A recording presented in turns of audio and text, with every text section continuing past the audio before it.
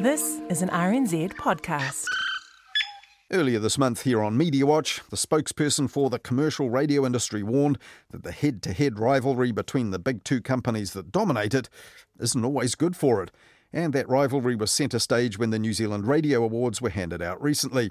But one award that night wasn't gobbled up by the big two, and that was the one for Best Local Station of the Year. The winner is, and please welcome to the stage, 1XX Radio Bay of Plenty. We love the Bay, 90.5, 1XX. Now that's an award they've won before, more than once, during more than 50 years on the air in the Eastern Bay of Plenty. Radio Whakatāne Limited was granted a broadcasting licence back in 1970, and they valued their independence back then, and it turns out they still do.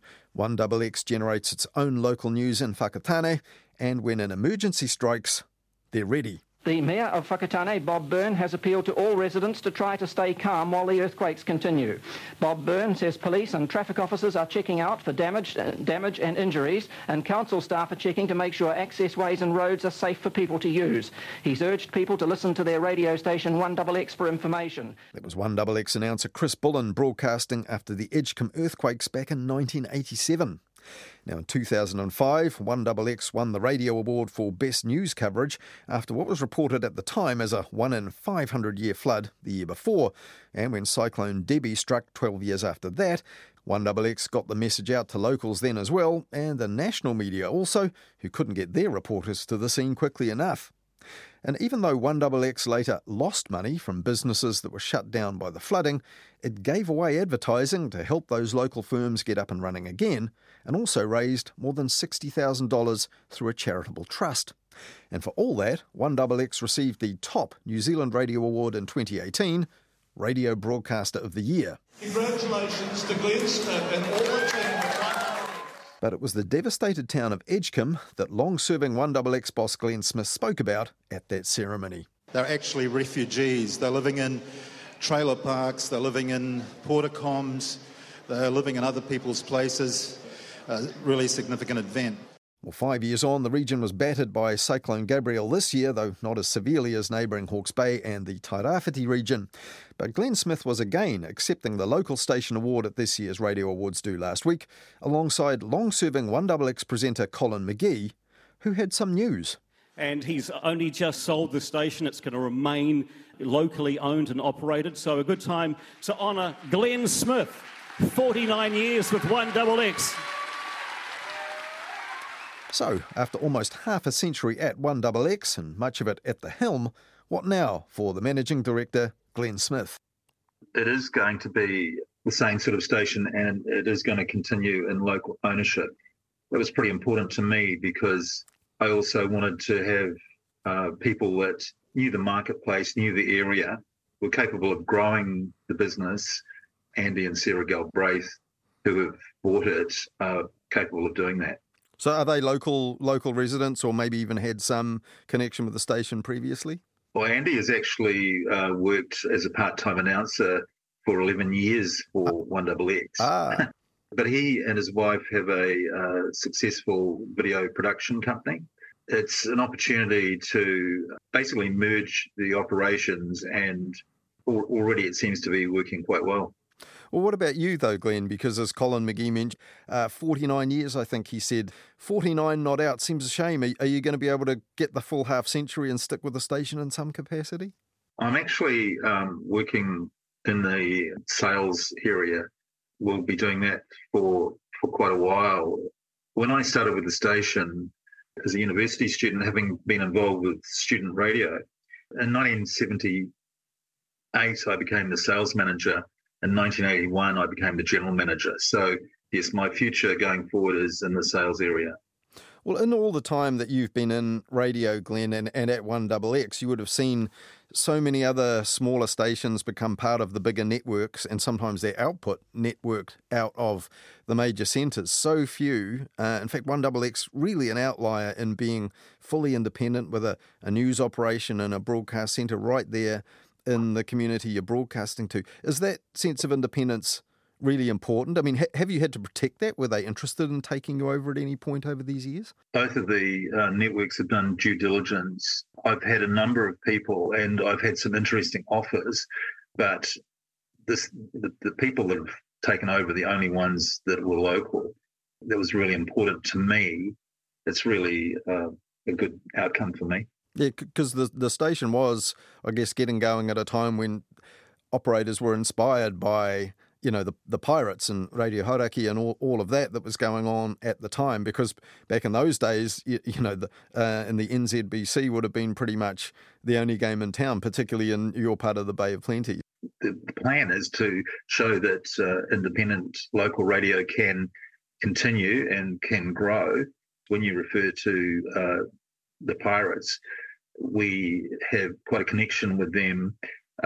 We actually have on the wall of the General Manager's office a picture of the Tiri, because without the Tiri, we wouldn't be here. That's the vessel that broke the mould, isn't it? Broadcasting from... That's the one. Yes. Yeah, and in the early days, Hauraki were involved with this business when it was starting to struggle. That was before I came along, I have to say. David Gates, who you will be aware of, was actually on the board of the company. And you, when we spoke last time on this program, it was 2018, and the station had just won the Radio Broadcaster of the Year, the absolute sort of supreme award at the awards, which was almost, I guess, I mean, for the last 3 years running, that award has been won by one individual, Mike Hosking of News Talk ZB, but 5 years ago, you carried it off as a station. That was in response to, I think, news coverage of the Edgecombe floods and surrounds that were disastrous back then. Do you still have that news staff, and is that really, a core? Has it been difficult trying to keep that? It's a very good question, because, in fact, our news operation has expanded in terms of staffing by 50%, and that is thanks to the Public Interest Journalism Fund. So we've actually got 3 full-time journalists here. Previously, we had 2. As you know, running news is an expensive operation that really just enhances our local news offering. That fund's out of time, though, isn't it now, Glenn? So is that something you'll be able to keep going? We're kind of hoping that we'll either be able to generate enough income to keep it going, or we'll be looking for some support or sponsorship maybe locally to continue that. But we are very capable of running our local news operation, which actually has 83 local bulletins a week, plus agri and political bulletins as well, with 2 journalists. We've got a really young, enthusiastic news team, and we're really proud of them. Well, you wrote an article that we found online a few years back, several tips, a list of tips on running a standalone station. I don't think you were too aware of it. Maybe you don't remember writing it, but... it's a great article, actually. If you do say so yourself. But you did say one thing that's important is to be a member of organisations as an independent station. But interestingly, you also said here, and this is, some years ago, inclusiveness was important. You said, we want to have everybody in the tent, all people from all walks of life, young, old, diverse backgrounds and ethnicities. We try to reflect all of our area and its people. Kind of easy to say that, but do you have to kind of compromise on that a little bit? Because if you have to exist in the commercial market, particularly as a sole station, is it harder to actually achieve?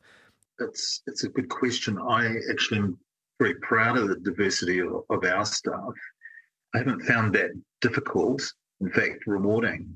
I think people really appreciate we recognise individuality and diversity. And also on your list of hints for prospective standalone station executives, you wrote about truth and trust. And you also said, we refuse to be drawn into spurious social media posting and everything that attracts. We want to be straight down the middle to maintain our trust with audience and advertisers. I wonder, is this also becoming harder? Because one of the interesting trends is people setting up news groups and so on in local areas and local communities. It's the biggest survey of trust in news in New Zealand found a lot of people when they interviewed them saying, well, we try to mix up our news with established sources, things like newspapers, but, we find there's great news to be had on these social media groups. Yeah, I think that people have an expectation that we'll set a higher bar, and Where this really comes into play is also in civil defence situations. You know, when we had tsunami evacuation, there was a lot of misinformation coming to us. You know, we do see all the rumours and we have people calling us and so on. And we not only do we have a news team, but we also have some very experienced people like Colin McGee, who've been in the situations, look after this sort of information. So most of our people have the ability to actually make sure that everything is straight down the line, as said before. So we are a member of the Emergency Services Coordinating Committee for the Eastern Bay of Plenty, and that's all of the emergency services. We're the only private organisation that's a member of that committee. And I believe that if we weren't delivering solid information that could be relied on, we wouldn't be part of it. I would just say, finally, Glenn, also in your list of tips on running a standalone station, number 14, humility. And you wrote this, possibly with tongue-in-cheek. We are, we believe, New Zealand's most awarded radio station. We're very proud of that, but we don't want to be, we want to be relatable and accessible to everyone, so we're not going to overemphasise that position, yes. But, I mean, the awards you've had, it really does stand out when most of the other awards going to one group or the other, or publicly owned RNZ, all much bigger operators. One of the most exciting things about the radio awards was that when I watched all the nominees coming up, a lot of those people who work for the networks started with us. That's exciting. The awards are important. They're great for our area. It's a benchmark when you're a standalone operation and you have to aspire to greater heights. It's a way of measuring things, really. Yeah, you got morning tea with the mayor, I think, when 1XX won the Broadcaster of the Year prize in 2018. Yes. Now that you just got the relatively minor award of Local Station of the Year, anything from the mayor this time round? Not yet. That was Glenn Smith, the outgoing managing director of the independent radio station based in Whakatāne, 1XX, the winner of Local Station of the Year at the New Zealand Radio Awards earlier this month. And as you heard there, after 49 years with the station, Glenn Smith's now leaving it in the hands of new local owners.